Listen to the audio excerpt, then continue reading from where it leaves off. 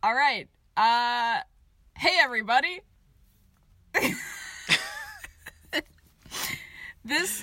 Welcome. Welcome to the podcast. We're going to talk about movies that we watch in an extension of a film festival that we had as roommates. I'm Tierney. I'm Matt. Colin. Oh no. Ah! Already.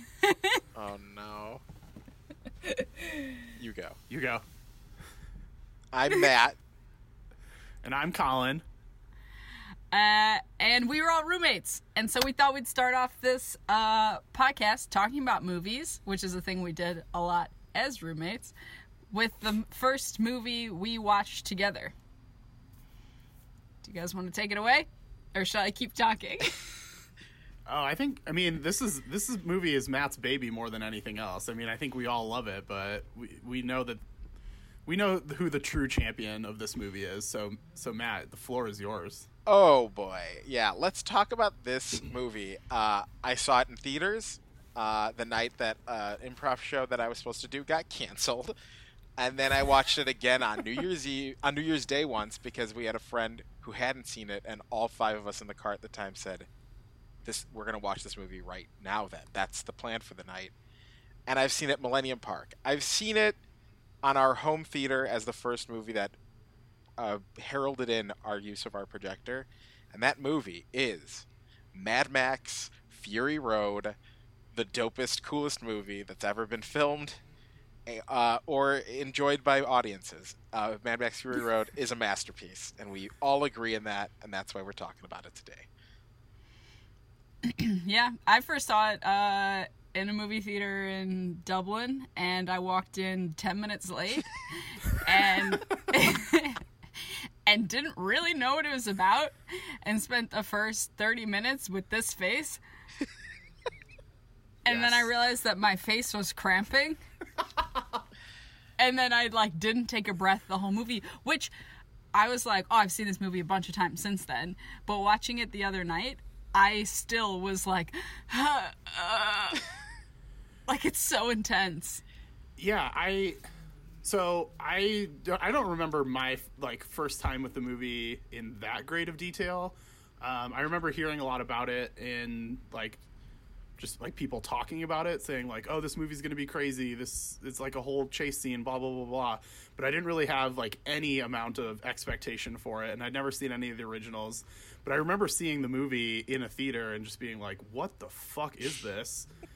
But also, this is fucking awesome. And I think when I was rewatching it last night, it reminded me a lot of 1917. Obviously, not in the not genre? in the one shot, not in the genre, not in the one shot, not in any of those components, but just in terms of the whole experience was just this I'd never seen anything quite like that before, and the whole time you're just on the edge of your seat. Just because you're so interested in what's happening in front of you, and B, just because it's so wild that you can't not look at it. So that's one thing. Every time I've seen the movie since then, I like you said, you still have that same sense of holy shit, I can't take my eyes off of this thing. Yeah, Mm-hmm. I saw it with my friend Will Minen at a theater in Chicago, and 10 minutes into the movie, he just turned to me and went, "This is incredible. This is incredible." And then halfway through the movie went, "Best movie ever." And was just and I feel like this movie in particular, I've never watched it and not had myself or everyone around me comment at certain moments that were universally just incredible sequences of just being man, oh my god, or whoo, the exhale after the end of the sandstorm, which we'll get into more detail as we get into this, but that sandstorm sequence at the end of it is the first time you can take a breath for the entire beginning of the movie, which is 25 minutes straight of just high octane harpoon guns, flamethrowers. Is it only 25 minutes? I mean, it's I think it's the I first. thought it was at least an hour. The whole. Here's the thing: the whole movie is 93 minutes. It is so fast. It's just like charges forward and never loses pace. Do I have that? I'm gonna look at the time on the case, but it is like an hour and a half, right? It's I 2 thought hours. it was 2 hours. It's 2 hours with like including credits. So I would say it's probably like an hour and 45, hour and 50 of like actual movie content. But it definitely, it doesn't feel like it. Like when you're watching it, it just like you said, Matt, it just keeps, it goes, and then all of a sudden it's just like, oh, we're done here. And it, you know.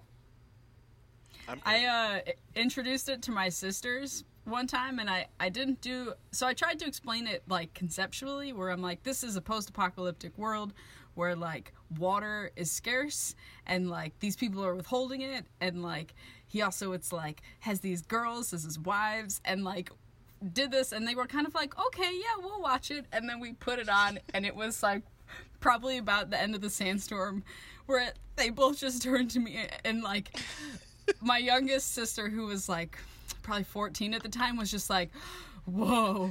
And then my other sister, who's like probably about 24, just goes, what are we watching? Yep. Well, and the craziest thing is that like you describing the movie the way you just did is so much more straightforward than anything that happens in the actual film itself. Like the movie gives you everything you need to know to understand the world, but it does it in such a bizarre way, in such a fragmented way, that like you just saying 2 sentences makes way more sense than like what you're actually watching. Yeah. How you enter like the movie, like what your center is so up to you. Like you chose, like there are people, like water is scarce and there's people that hold it.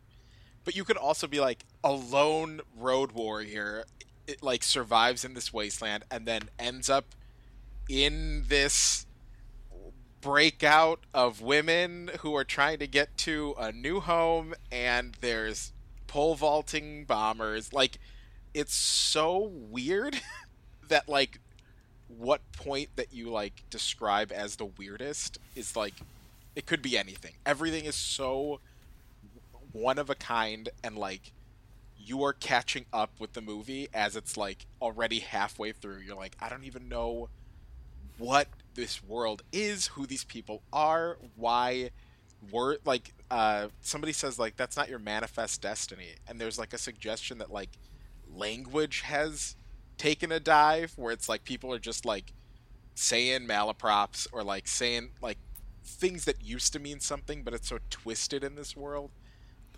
It's so hard to describe. That what you said, I think, is actually one of the huge credits to the movie, is that there is nothing that George Miller hands to the audience. Like, there's no gift. Like, everything is a gift because it's fantastic, but there's nothing that he, like, explains or, like, has to, like, bring the audience with. He's just like, this is my story. You enter it, and because you have no choice but to find your way through it, which I love. Yeah. And I think that was one thing that really struck me a lot too last night when I was watching it. So many action movies these days, the story and or the director just like holds the audience's hand the entire time, and you really don't get that here.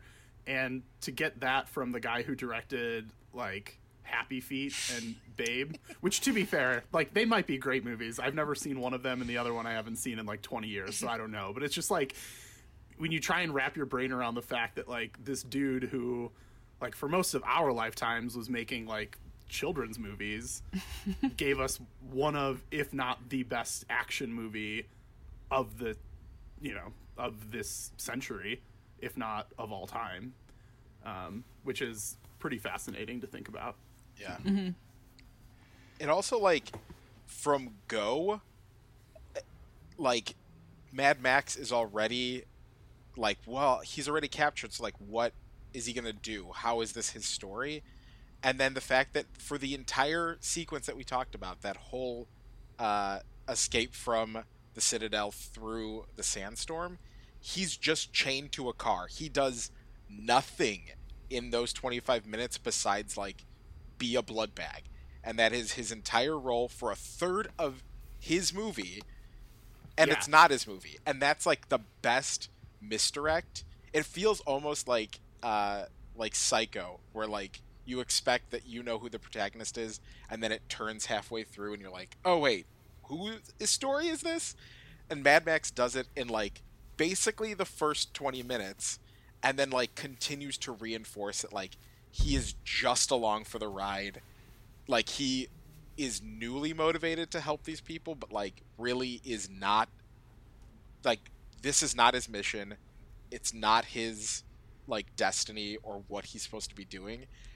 It's all Furiosa and the like the mothers of Morton Joe. So it's like from go, it's already upsetting expectations. It's already doing its own thing, and it's so bold narratively, and there's so little narratively happening. But it's like incredible from go.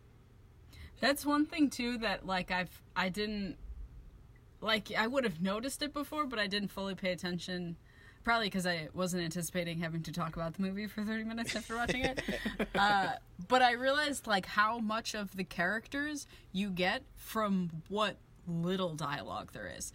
Like by the time Furiosa speaks, you pretty much know who she is. Mm-hmm.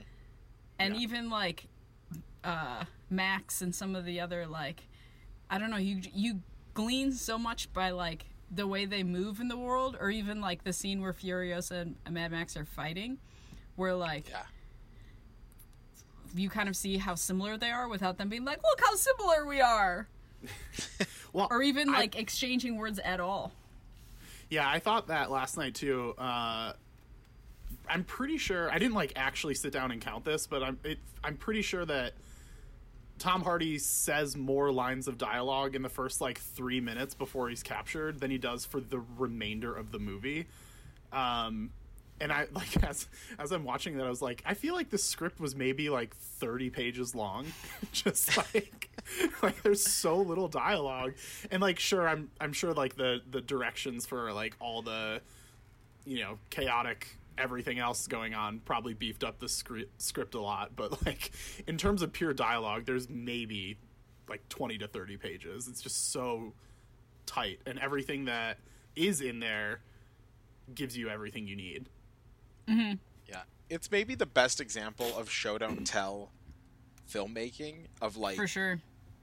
because there's so little dialogue, then you have to understand the stakes and the rising tension without that, and at no point does this movie like back down on showing before telling, and like even when it's giving you information, it's like in the midst of all this other action that's happening. And like one of the examples that I wrote down yesterday when I rewatched it was the tension in the chase sequences is so intricate, and the reasons why people do anything or why like an attack is unsuccessful and they have to like create a new plan. Like one example is, I think it's in the escape from when they all hide underneath the truck as Furiosa gets out to be like, let's do this deal, and then like the fight breaks out. During that sequence, they're like firing all these guns. Furiosa runs out of bullets, hands it down to Zoe Kravitz, who starts like reloading the gun. And this biker comes up beside her, and she's like, I need the gun. And she's like, it's not loaded yet. So then Max shoots the guy, and then both of them like have to take out the next person besides them. And Furiosa grabs a flare gun so that she could just use a flare gun instead of the gun that's still being loaded, and fires it. And then we also get like the beautiful visual of like the red flare smoke bursting against this motorcycle driver, and then gets the gun. And then later they talk about like, they couldn't load the gun because there wasn't enough bullets, so we have to like figure out what guns we're going to use in the future.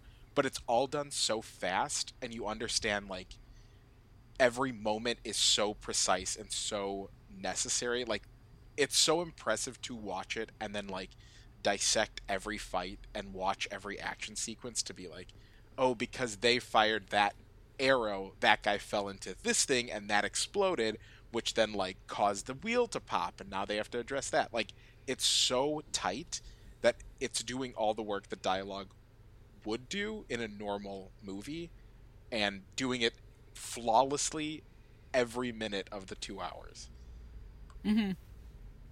I concur. You Yeah. also,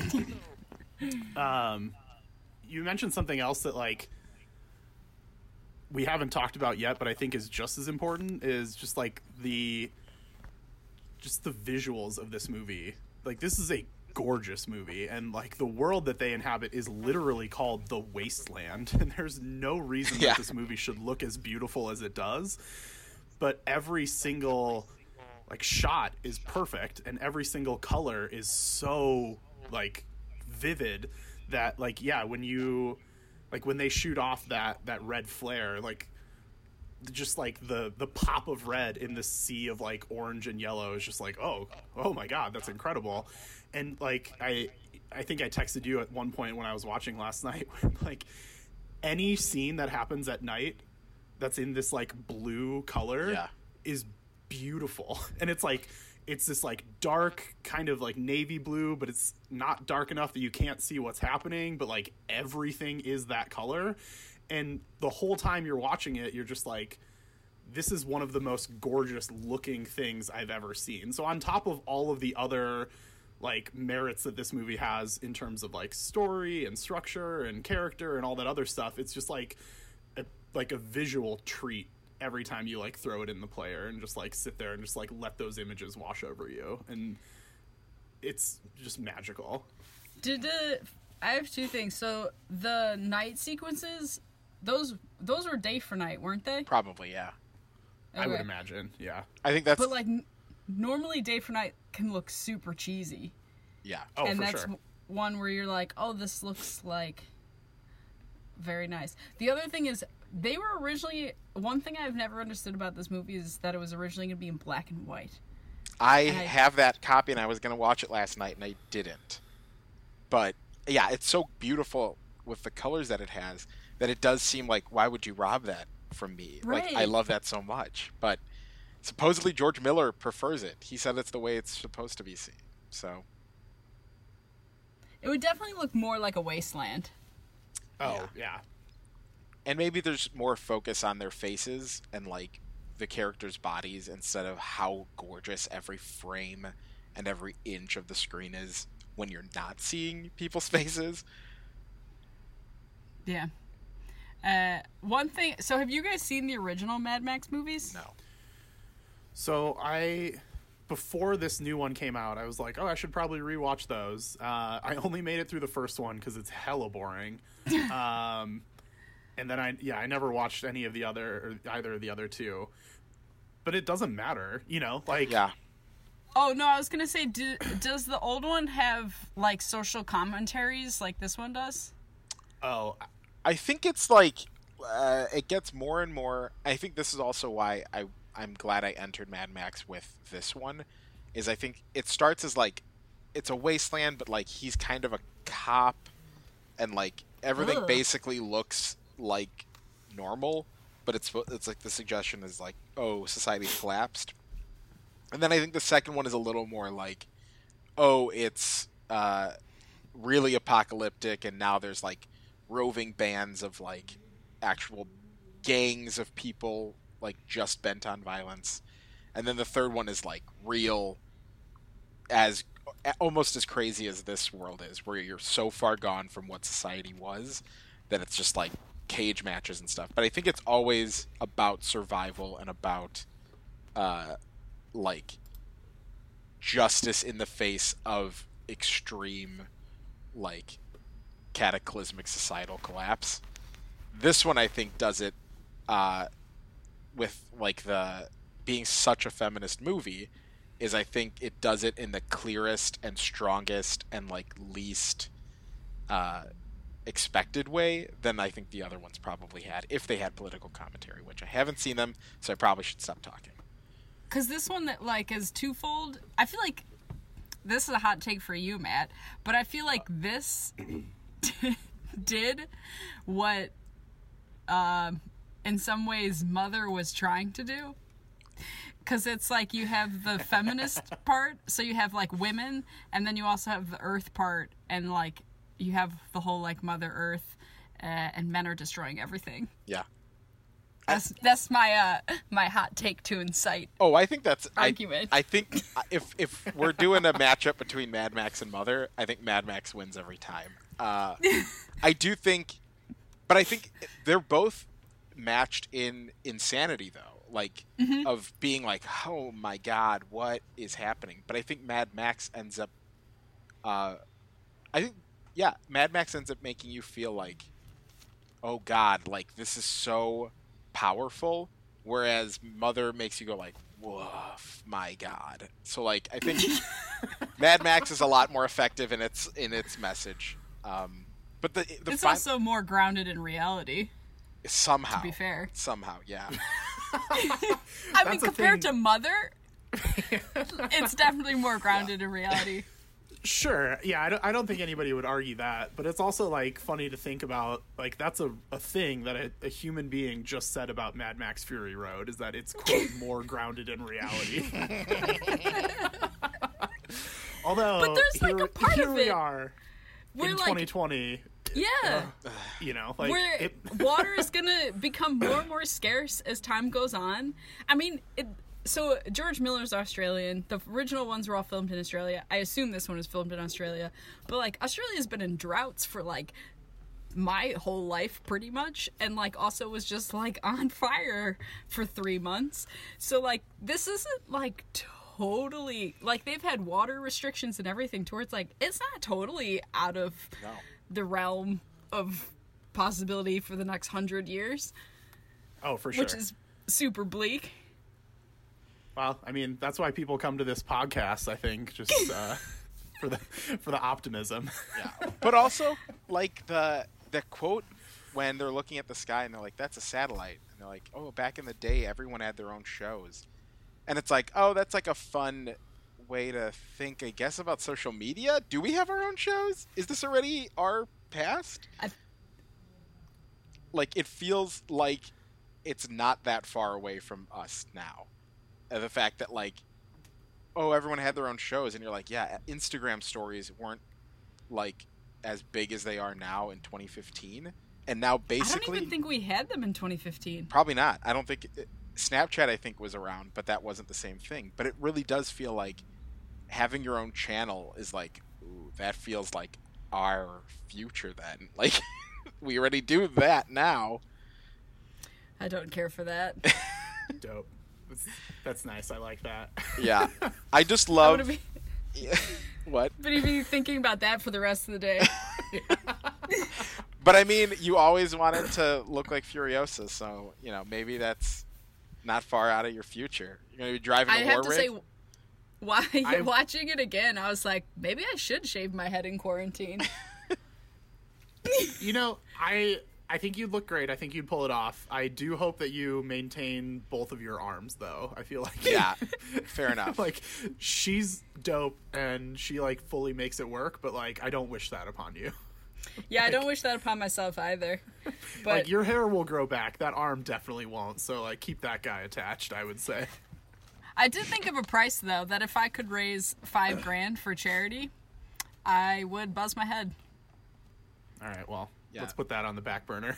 Yesterday, as I was watching yesterday, I looked at her head and I was like, Charlize Theron's head is not that different from Tierney's. I think Tierney could probably pull this off. I like did like a cranial analysis and was like, yeah, I think this would work. I think she'd be okay.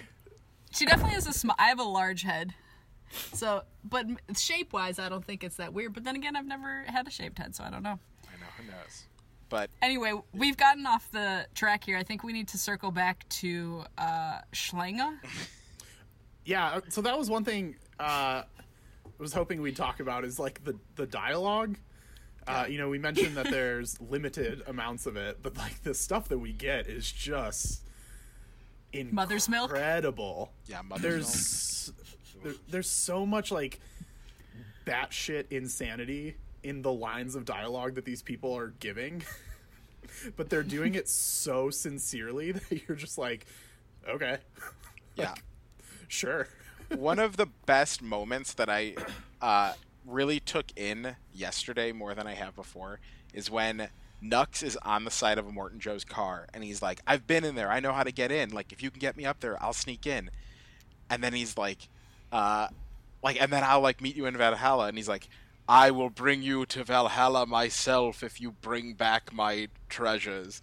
And then Nux is like, I'll do this for you. And Immortan Joe sprays the chrome, almost like the sign of the cross. And he's like, you and I will meet again in the halls of Valhalla. Like, it's so, like, serious, and it is taken so profoundly by the characters involved, and is such an insane image of this, like, pale boy, like, hanging off the side of a car as this man with bleached blonde hair and this face mask just, like, slowly sprays chrome across his teeth. And it's just, like, taken so seriously. And that's what makes this movie so good, is that those moments are all delivered with perfect inflection and sincerity, and it's the best.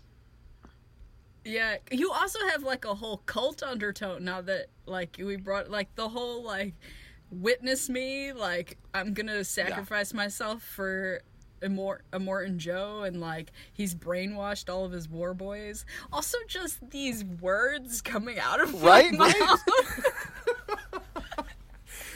Like, so I texted Matt last night. Let me see if I can pull it up real quick. But the moment when they get to like the where they think the green place is, and they're meeting up with all, like, the mothers, and Tom Hardy's character is like, oh, no, we shouldn't go out there, that's clearly a trap. And Charlize is like, no, I got this. And she walks out of the car and she just screams, I am one of the Vuvolini of the many mothers. My initiate mother was KT Concannon. I am the daughter of Mary Jabasa. My clan was Swaddle Dog. She's the whole time, like, I've those lines have, like, I've registered them before, but I had to, like, turn on the subtitles last night to make sure that I was, like, actually capturing exactly what is being said. Yeah. And she delivers it so genuinely, and the woman who's, like, clearly up on that thing trying to trap them is like, oh no, yep, this is right. I definitely am familiar with Swaddle Dog, and I definitely know who Mary Jabasa is. And you're just like, what the fuck drugs was George Miller on when he was typing these words into his computer? Because it's so fucking crazy. Yeah, and then is it K.T. Concannon or KD Concannon? KT Concannon. Of course. Why would you make it Katie? Yeah, why would you when you can make it K.T. Oh, and then we just really have to. I think this is the line of the movie. I think this is the one, delivered by the great Rictus Erectus. Yes. Oh my God. Screened from the top of a car. I had a brother. I had a little baby brother, and he was perfect. Perfect in every way. Like, that line, it totally removed from the movie without context, could be from a family movie about a dog, about, like, a nice thing. But this is delivered by a huge man screaming from the top of a car at night in the desert as they chase down women who were imprisoned by Immortan Joe. Like, it's the craziest context for a line that is so sweet and so nice. It's also so great that that line is also met pretty largely with silence. That no one's, like, doing, like, this stuff or like, witness, like, it's just like, okay. Yeah. All right. So, but another thing struck me last night, and we will definitely get back to Schlenga because okay, good. I was getting worried there for a second. No. We're not going to let that. We're not going to let that die on the vine. But when I was watching it last night, obviously, like, there's mostly just straight up nonsense. But at one point towards the beginning, like right when the War Boys are all like getting ready to run out and go chase her, and Nux is sitting there like with his blood bag, just like chilling, and he's like, "What's going on? What's going on?" And somebody's like, "Oh, it's Imperator Furiosa. She stole a lot of stuff from Immortan Joe." And I was like, "What? That's such simple language for like everything else that's happening is so weird and bizarre." And this dude is just like, "She stole a lot of stuff from him." And I was like, "What are we doing?" Like, Could have been better if she said a bunch of stuff. right? Like it's so weird. I think it's But no, you it got. fits so perfectly with the rest of the movie that like on the one hand you could say like, oh, this doesn't make sense, but like when you're watching it in context, you're like, yeah, like okay, like language has sort of evolved, but also like in a wasteland where people aren't really like, you know, living really, like I could see language also devolving to a way where we're just like stole a lot of stuff from. Like that sounds like something like a 3-year-old would write in their first like book report or something. Yeah. I think it's important though too that like that line is followed up with like what stuff, and he's like breeders, and so like calling the women stuff and having that, there is like he doesn't even say like, oh, she stole the breeders. He just says stuff, and like that communicates so much about the world where like these breeding mothers are stuff, and that's how they refer to them in like so carelessly a way. And like I think that so early on also like reinforces why you're like, they gotta get out of here. Like we have to see these people make it across the desert and survive, because it's just such a brutal world that they're coming from, and it's all communicated so quickly and by a character who is insane. And I forget lasts until the end of the movie. I always think he dies, and then I see him at the end. I'm like, God damn, you are resilient. I also like going off of like the breeders in general. Like we're first introduced to them in that line, and then like almost like cattle. Mm-hmm. And then when you first meet them, you're like, what are these girls gonna do? They're not equipped for this insane world. But then you see each of them have. Well, I think what's great is that, so there's 5 of them? 5 of them? 4. Yeah. 5. Okay, I can count. But each of them has their own unique arc, which I think, like, you could easily fall into the trap that, like, they're just a collection. But you have, like, the redheaded one is, like, more emotional and basically converts Nux. And then you have Zoe Kravitz, who's, like, a badass. And then you have the pregnant one who, like, repeatedly sacrifices herself in front of everyone until, unfortunately, she succeeds in the sacrifice. It's a nice way of putting it. And then you have the brunette who, like, tries to return and then eventually does return. So she is, like, a bit of a stock up. I just think it's interesting that, like, they all go their separate ways, where they could easily have been, like, a unit and not fully developed. Yeah. Also, anyway. Are they psychic? Go on. Yeah, please. So in the sequence, and there's moments in which the ADR is not perfect, and I think it's kind of in this like renegade kind of like everything is. It almost feels like spaghetti western at moments where like the ADR is not that important. It's about the action. But there's a scene in the back seat where they're all talking over each other, and there are moments where none of their mouths are moving, and they're still communicating. And also, the first time I think that they see Max when he's like telling them to give him the hose, they're talking, but none of their mouths are moving, and they're talking to each other. So they're like, "Who is he? I don't know. We're gonna go to the green place." Like it's all their thoughts, and I think they might be psychic and be able to talk to each other, but it's not explicitly said. And I don't know if it's just bad ADR where it was like, well, their mouths aren't moving, but what are we going to do? But it seems like they might have supernatural powers. Maybe. Huh.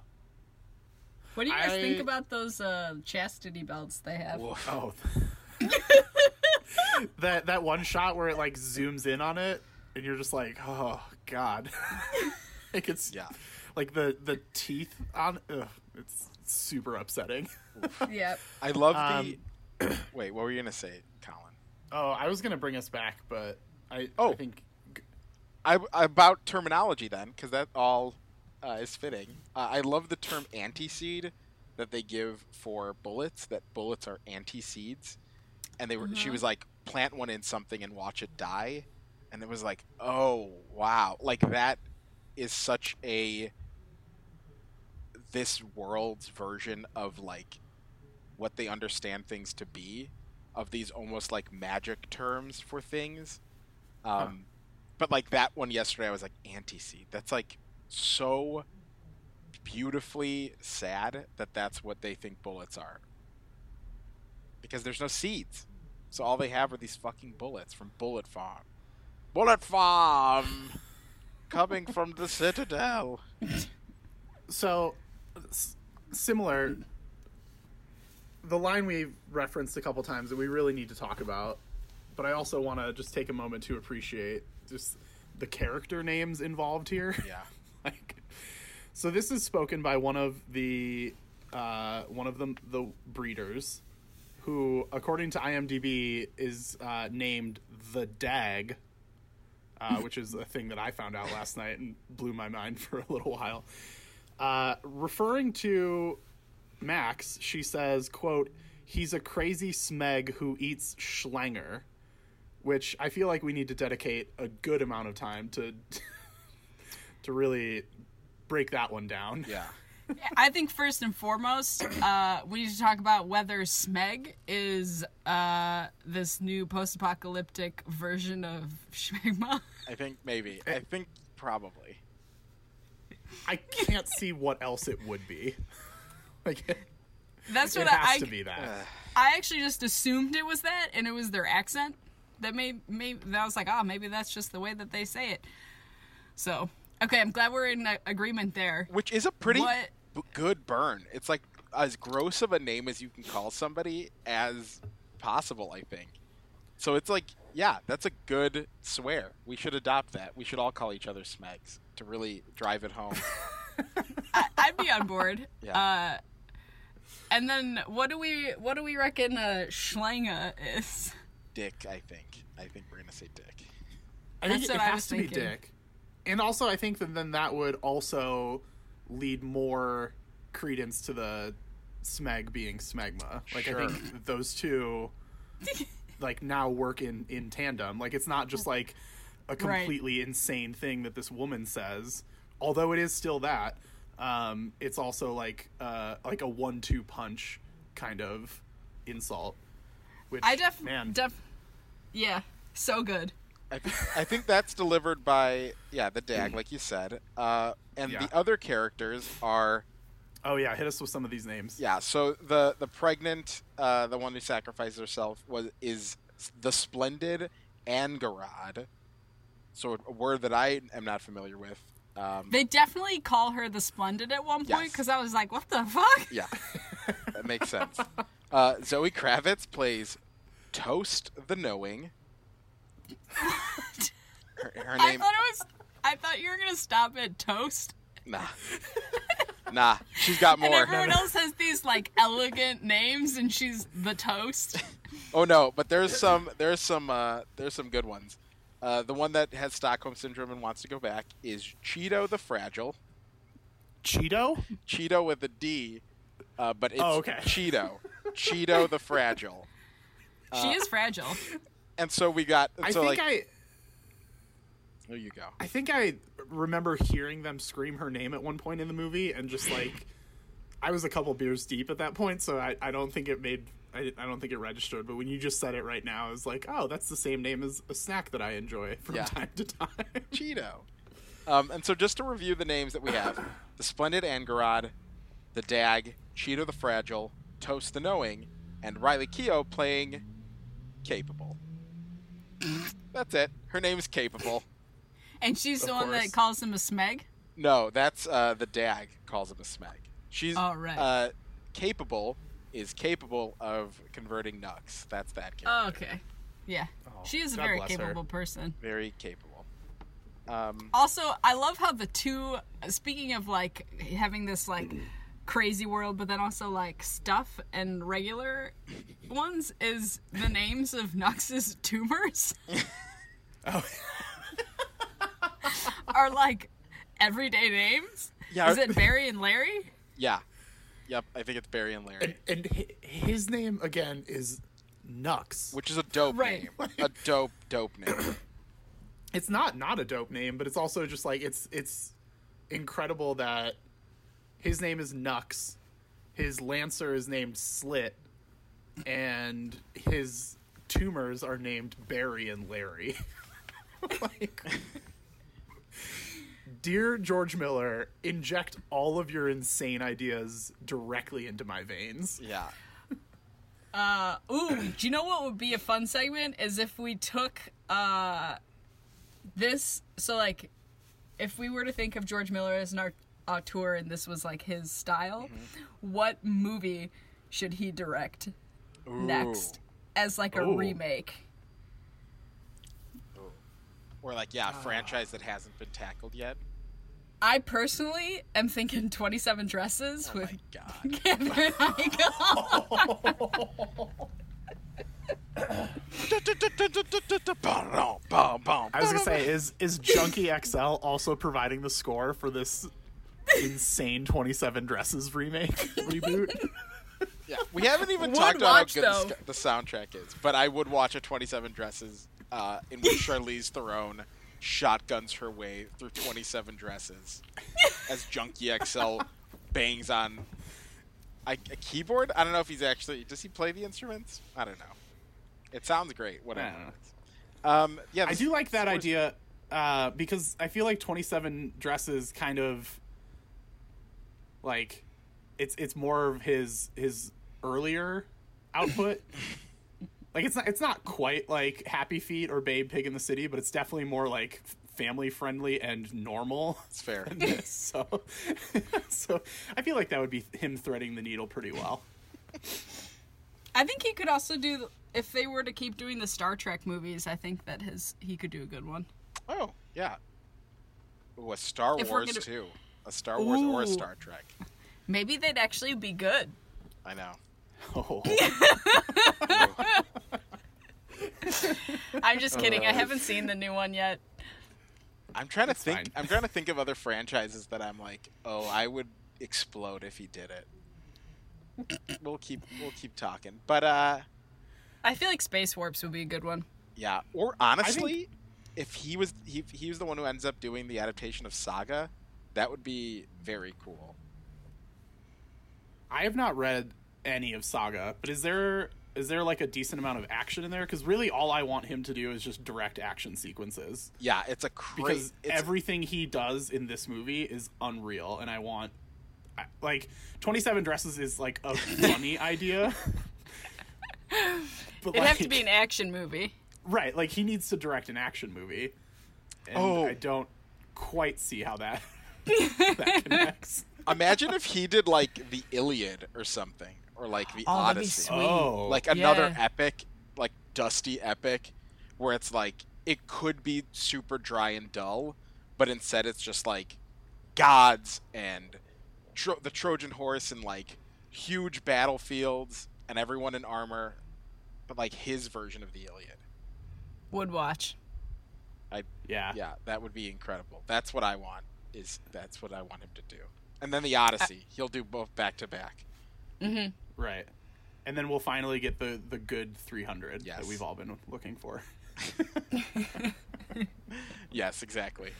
This is Sparta. What was your Is there- secret segment, Colin? Well, that's what I was going to say. Is there anything else we wanted to talk about, like the movie as a whole, before we dive into some of the like the sillier segments that we were talking about? I'm looking into my notes to see if I have anything. Just a fun thing I noticed: Nux rejoins the war rig 3 different times. He like gets on the first time, and then they throw him out, or he's or not. He like meets up with the war rig when he's unconscious, and then they drive off without him. And then he gets in there, and they throw him out. And then he gets in a third time, and that's when he gets converted. But I don't really know what it means. It probably doesn't mean anything, but it's interesting the fact that like he doesn't get on and stay on. It's like 3 different times he like comes into interaction with them. And he's got one of the best arcs of the movie. He's got a better arc than Max, probably. I think Max is just the vessel through which we watch this movie. Yeah. Absolutely. Nux fucks, though. That's what I'm going to say. Larry and Barry? Yeah. Also, did you see that Max gets Road Warrior tattooed on his back in the very beginning? When they're like tattooing Universal Donor, it says Road Warrior. And I was like, cool. Mm-hmm. So, I'm going to take that as a segue. So, as the only member of this trifecta that actually has a tattoo, I've been thinking about getting another tattoo. And I've been trying to think, like, oh, what should I do? So I was thinking a fun segment for each movie that we cover could be, what tattoo do I get? I think And you from should this get... movie, it's clearly the full back tattoo. Right, yeah. So I was going to say, I'm so glad that we're on the same page, that you should get a full back tattoo of that moment where Furiosa kneels in the sand in anguish when her homeland is gone. Ooh. Oh, that's an interesting... I was thinking I'd just literally get the back tattoo that Max gets. Oh. Where it just says, Universal Donor, blood bank. donor, university. Got it. Can you imagine going to the beach and unveiling that? People would be like, what the fuck? What does your back tattoo say? It's a lot of writing. Oh, You know- my God. Especially if you, like, weren't a universal donor, and then someone saw that and was I like, know. oh, he's a universal donor. Perfect, great. We'll just take some of his blood. No, I think it would be a bad idea, obviously, but I think it would also let me know who my true friends are very quickly. Yeah. Because if some rando walks up to me on the aforementioned beach and is like, dope tat, dude, I'm like, okay, this guy gets it. This guy knows what's up. Mad Max. So. Yeah. Do you know what else you could do is get a forehead tattoo starting from about here up of Ooh. just entirely black grease. Or make it look Yeah. like black grease, but just black ink. Both great ideas. Yeah. I love Yeah. those ideas. Also, I saw a bumper sticker once that said, "Witness me, blood bag," and I sped up to get close enough to take a picture. So it's much harder to let the person know that you respect their reference if they're in a different car, and the way you show that is by speeding up to them and getting very close to the phone pointed at them. So a tattoo would be a much calmer way to approach somebody. What Now- type of car was it that had a witness me blood It bag? was like a Yaris. It was not a big car. Did you speed past the driver and do the interlocked fingers as you drove past them? I should have. and roll down the window and go, witness me! Yes! Roll it down. Witness me. And then you just drive your car off the road. Yeah, it was on Lakeshore Drive, and it was very busy. And I was like, I am gonna get in an accident if I keep pushing this too far. I gotta get a quick snap, and then I gotta give this up. But what tattoo should you get? I'm gonna say, what's a good? Oh, Doof the Warrior, and the flame wraps around, or the Doof Warrior, and the flames wrap around your arm. But it's just him in his little onesie, just fucking blaring that guitar and shooting some flames out of the top. That's what I say. Oh, the guitar guy? I didn't know his Yeah. name was Doof. The I was like, Doof who is Warrior. this? It's not Doof, it's Doof Warrior. Okay. I feel like we have not talked about him enough in this episode because he's genuinely maybe the best character in the movie.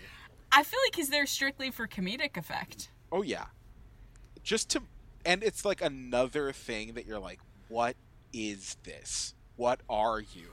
But basically, he's like the trumpeter in like an old marching order army. He's just. I do love all the drums. Oh yeah.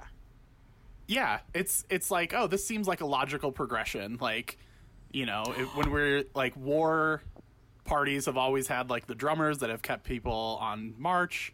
So like this has the drumming situation, but also like drums are not quite enough for this batshit world that we live in. We got to throw some dude who's like maybe blind, not totally sure. You don't get a lot of his like face, like, you know, his mask gets ripped off at one point and it looks like he might not have eyes. He also But- has like an egg-shaped head. Yeah, it looks like a rocket, like a meteor. It does. But you know what I was just thinking? is another good movie for him to do would be Wonder Woman, like a future Wonder Woman. Oh yeah. Yeah, If I would take Patty that. Jenkins ever stopped doing them. Well- Is she stopping doing them? Who knows? Probably not. I mean, she did the second one. I don't know. The I saw some Doritos with Wonder Woman on them in the grocery store, and I was like, oh no, if that gets delayed, I'm going to be so sad. Oh no. Yeah. To give you some hope that George Miller would direct a Wonder Woman movie, he originally was supposed to direct Justice League, and Jessica Biel was supposed to be Wonder Woman, and it was going to shoot in Australia, and it got scrapped because of some tax breaks that they wanted, and then he never got to make it. But Armie Hammer was going to be Batman, Jessica Biel was going to be Wonder Woman, and then I think a bunch of no names, basically. How long ago was this? 2008, 9, way back when, way back when, before Social Do you guys- Network, for sure. Do you think that Armie Hammer uses Arm & Hammer detergent? He's an heir to that fortune. I thought he was an heir to the oil Arm & Hammer, but then Oh, I don't bought shares of Arm & Hammer because people thought it kept confusing him. Oh, I don't know. And so I think he now owns part of Arm & Hammer. I should look it up. I think his grandpa was Armand Hammer or something like that. Oh, his name is Armand Hammer. Right, correct. And he's named after his grandfather, I think. Yeah. But yeah, it's almost too obvious. You're like, no, that's too. What is that? And then he's like, I'm a Tide boy. Yeah, I ain't doing it no more. Good lord.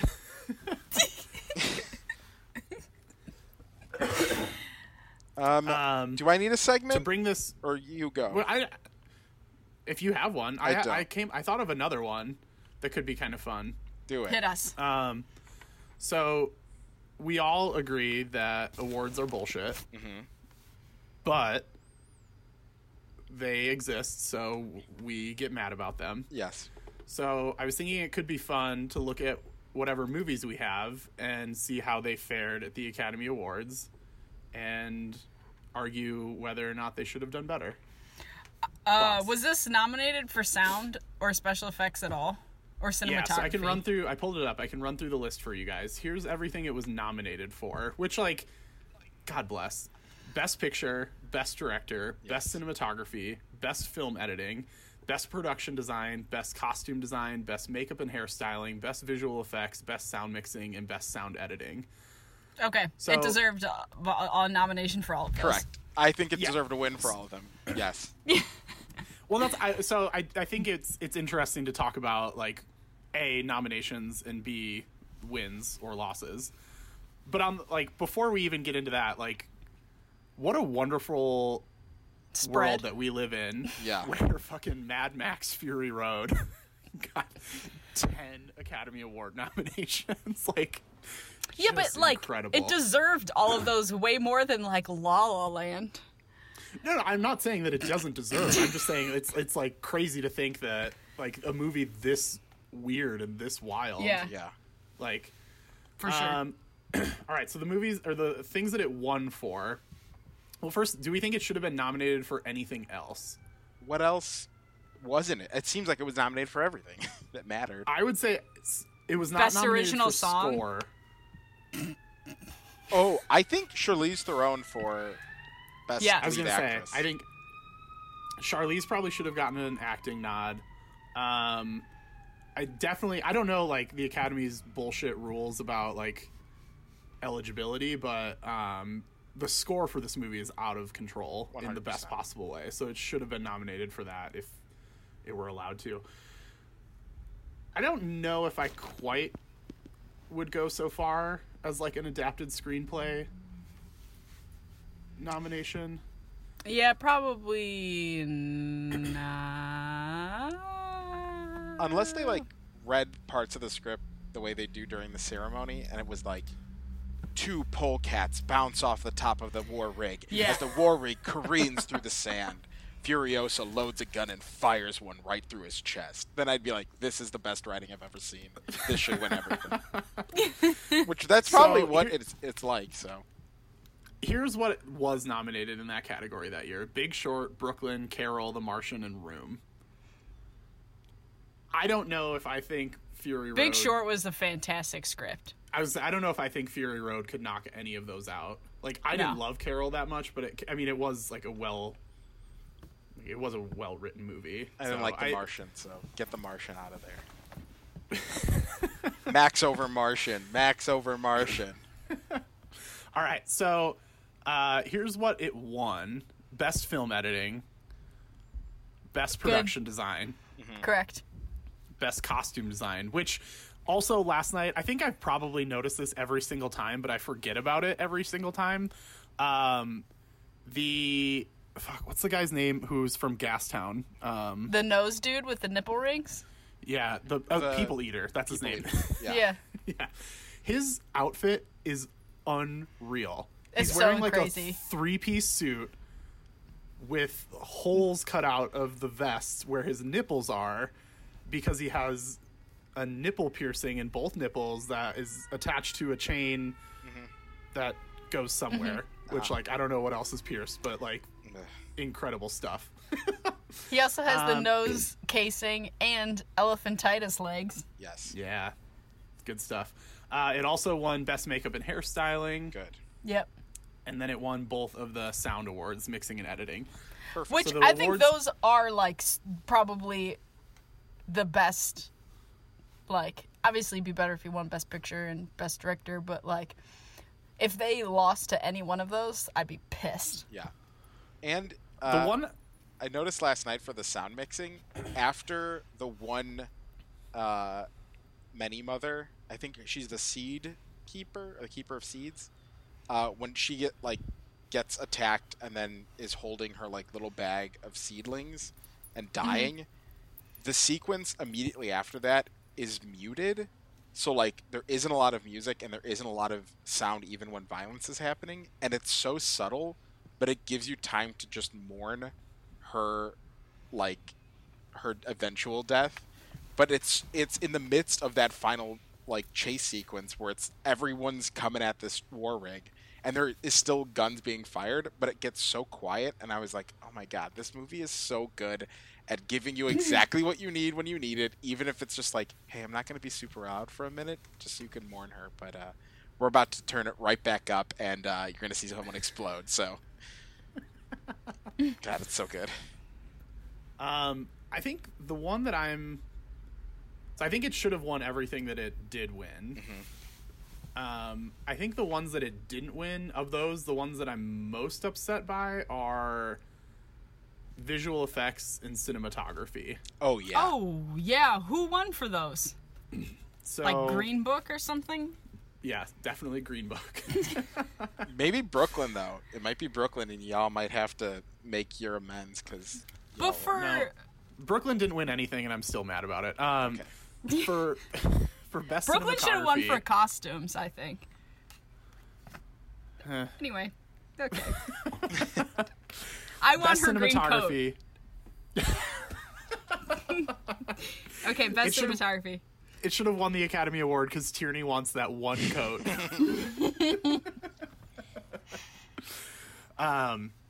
So best cinematography, it was up against Carol, The Hateful Eight, Mad Max Fury Road, Sicario, and The Revenant. And The Revenant is what won. So Okay, fair. we all know how much your boy loves long takes, but this was wrong. I think also when you mean The Revenant, you actually mean The Remnants. The Remnants, yes, correct. I'm about to see that movie, The Remnants. And the other movie, the Hateful Dead. Yeah, I heard The Remnants are opening for The Hateful Dead. That's going to be a great show.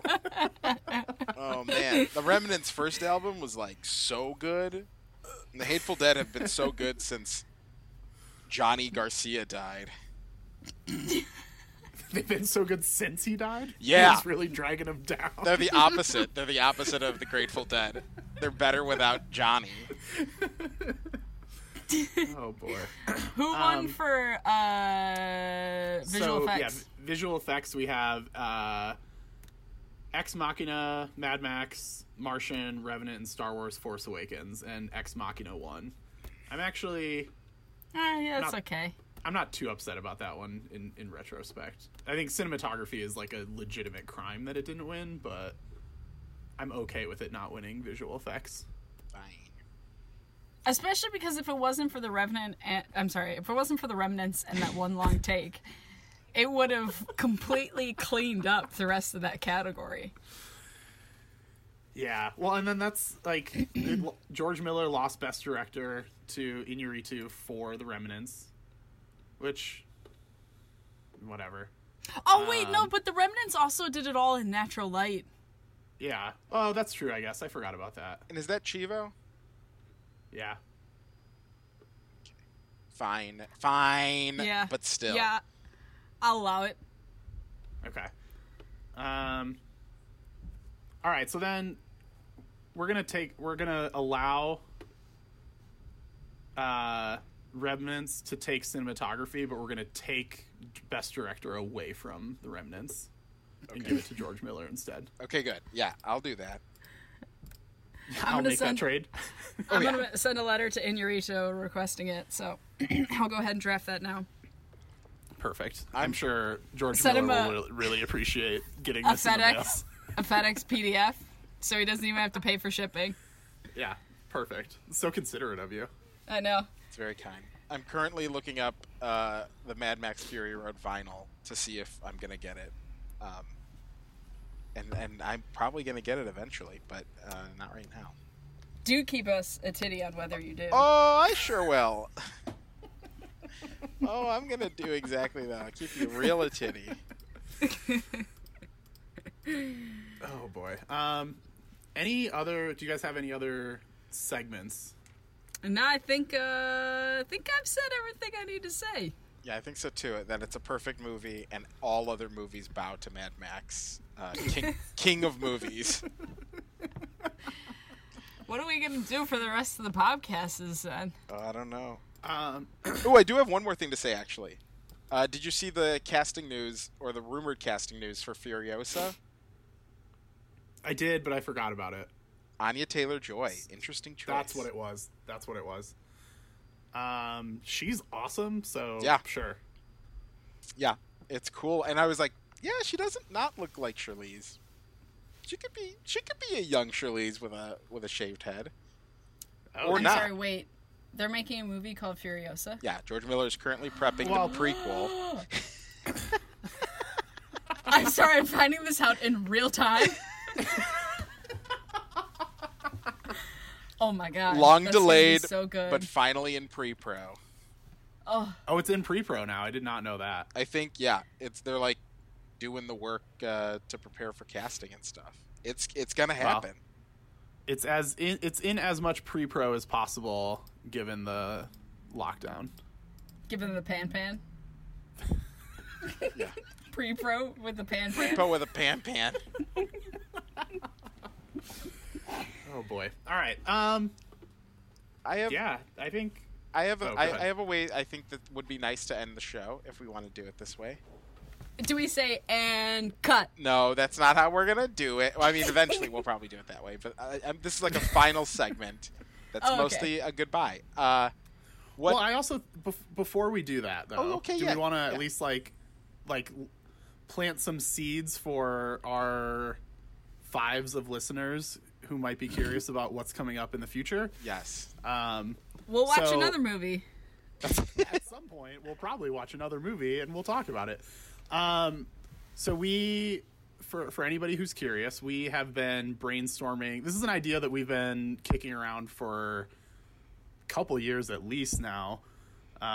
It's almost exclusively my fault that it's taken this long to get on the ground. So Glad to see you taking credit finally. you're welcome, everyone. But yeah, so this is an idea that's been in conversations for a while. We are finally, because we don't really have many other options, putting it into practice, which we're really excited about. Today was a lot of fun. But yeah, so we don't really know exactly what this podcast is going to look like.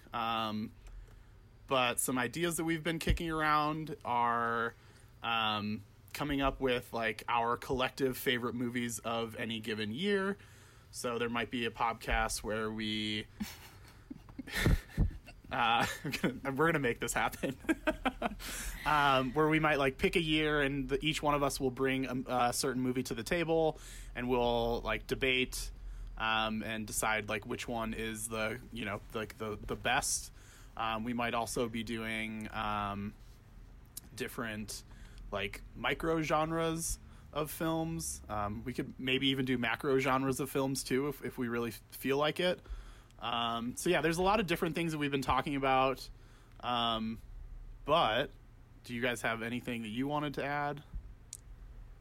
No. What we can discuss more later, but right off the bat, what about Jurassic Park? Starting with the first one? Yeah. I mean, only the first one. I don't think any of us need to talk about any other Jurassic Park movie or world. I think we just found what our next movie is. I think it's an important film. I think it's it's going to be summer soon. I think Jurassic Park is a perfect summer movie, and I think that there's like an endless amount to talk about. The same way that Max, there's an endless amount to talk about. And we're just keeping it Australian. Maybe that's what we'll do. We'll like figure out what the thread is between two movies, and then that's how we decide. Who knows?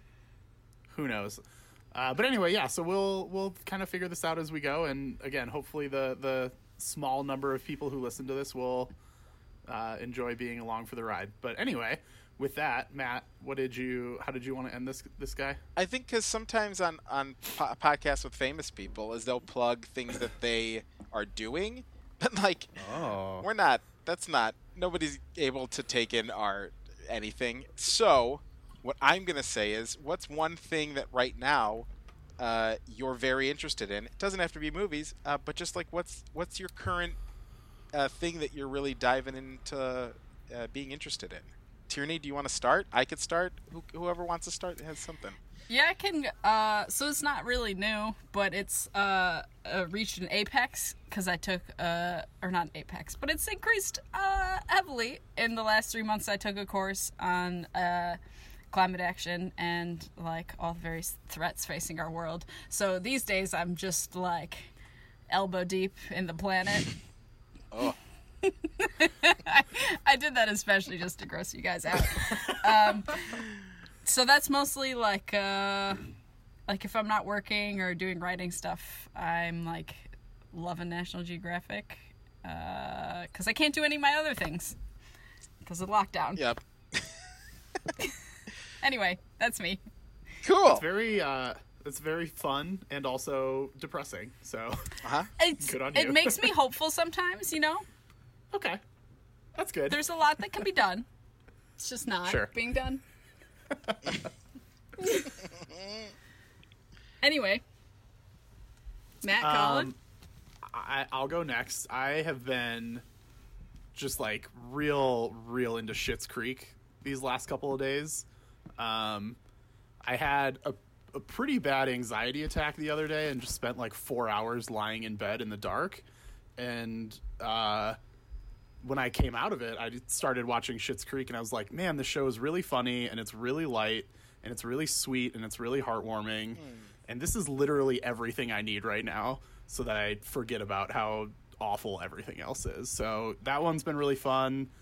And I think I watched all of season 3 in one day the other day. Wow. Which was a lot. So I'm trying to spread it out a little bit more, but the series finale is this Tuesday. And like originally I was thinking I might try and hit that, but that seems unlikely. But at some point in the near future, I'll probably try and finish that out. Can I add one thing to mine? Yeah. In terms of making lockdown more tolerable, we discussed earlier before we started recording Michelle Wolf and everything that comes out of her mouth. Good. Anyway. Good plug. Go ahead, Matt. I'll do 2 quick ones. But one, I started watching Counterpart. Have you heard of this show, either of you? Oh, No. on Stars? Yeah, and it's on Amazon Prime, streaming both seasons. Oh, sure. But it's J.K. Simmons and J.K. Simmons. And it exists in a reality in which Berlin has a gateway to a alternate reality that started 30 years ago. And so, like, the same people on Earth exist in both realities, except 30 years ago there was, like, a fork in the road. And so, like, some of them are, like, assassins in one world and a violin player in the other, and like it's about this like spy game between the two realities. I'm only 2 episodes in. It's very cool, and I didn't know about it really until my friend Kyle told me. But it's an incredible show.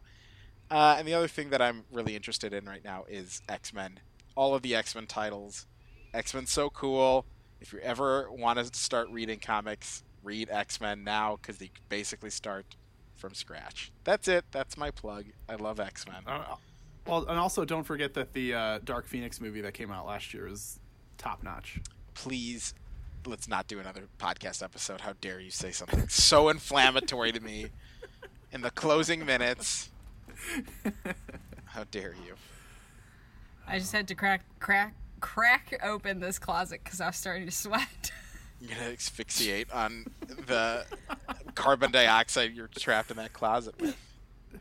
Yeah. Yikes. We have high quality on that- studios here. I was gonna say, on that note, Tierney's NPR-esque closet studio. Your regular My Terry sound Gross. studio. I know. God, she's the worst. All right. Well, maybe we should quit while we're ahead. Sure, we'll call it that. All right. Thanks for listening. Yeah, thanks for listening. If you did, come back Great. sometime for Jurassic Park. Yeah, Jurassic Park in 2 weeks. Yeah. Dope. All right. All right, bye.